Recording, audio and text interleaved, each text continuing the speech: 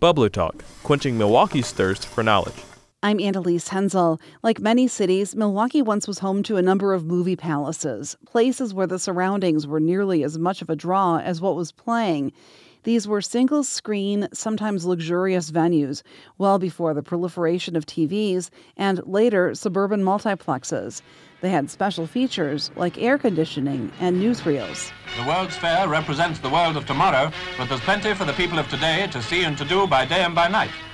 Millions will visit Bubbler the show. Talk listener Dante wanted to know what happened to one of those theaters, the Grand, previously known as the Warner. It was built in 1930, just off 2nd in Wisconsin, downtown. It's still there, although it's been out of operation since the 1990s. CinemaTreasures.org describes the theater as the fanciest in Milwaukee and one of the most beautiful in the nation. It has colorful murals, layers of decorative details, and reflective walls in the lobby. It is an experience when you walk into the theater. It's very decadent. That's Christopher Ludwig, an architect with Kaler Slater in Milwaukee. It touches on Art Nouveau, Art Deco, Baroque, Rococo. So it's like a little bit of everything. You see some German influences. The next music you'll hear when the doors reopen will sound more like this.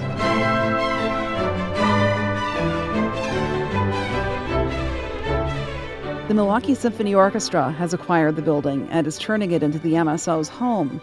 Currently, the MSO shares space with other organizations at the Marcus Center for the Performing Arts. The architect we heard from earlier, Christopher Ludwig at Kaler Slater, is the lead designer for the MSO's Symphony Center. He says well before the MSO bought the building, it made sure the space would work. They kind of secretly came into the theater and they removed the first 7 rows of seats and they expanded the stage and they brought the orchestra in and they did some tests to see if the hall itself provided the right acoustic characteristics that they were looking for. So that was pivotal. But the project involves challenges and new construction. For instance, the stage isn't deep enough for the orchestra, so the wall of the building that runs parallel to 2nd Street needs to be pushed to the east. And a 2-story addition is being built with lots of large glass windows right on the corner of 2nd and Wisconsin. Ludwig says it'll accommodate things like special events and a place for cocktails before a performance. It became very clear that the contemporary addition needs to be simple, elegant, and respect the history and not overshadow. At the same time, it needed to bring a fresh energy to the equation, a delicate balance. Ludwig says the historic decorative touches are in pretty good shape, and planners are preserving as many as possible. That includes by shipping lighting fixtures to out-of-state specialists who are restoring them. Former Grand Theater employees recently toured the space, seeing it for the first time in decades.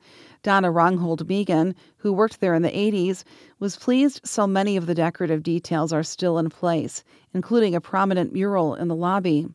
It features a red-haired woman, barefoot and simply dressed, scattering flower petals on the grass. I was very excited to see that the lady was still at the bottom of the stairs. That mural, it was one of my favorite things when I worked here, and that was very significant for me. I very much agree on the lady. Also, this lobby, it's a construction site right now.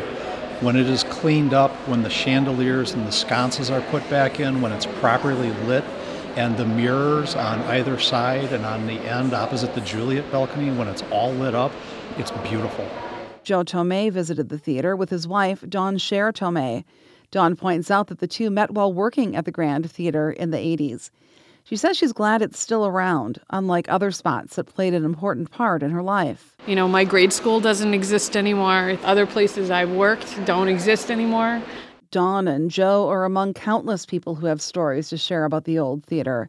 And when it reopens as the MSO's Symphony Center, they'll bring their kids to check it out.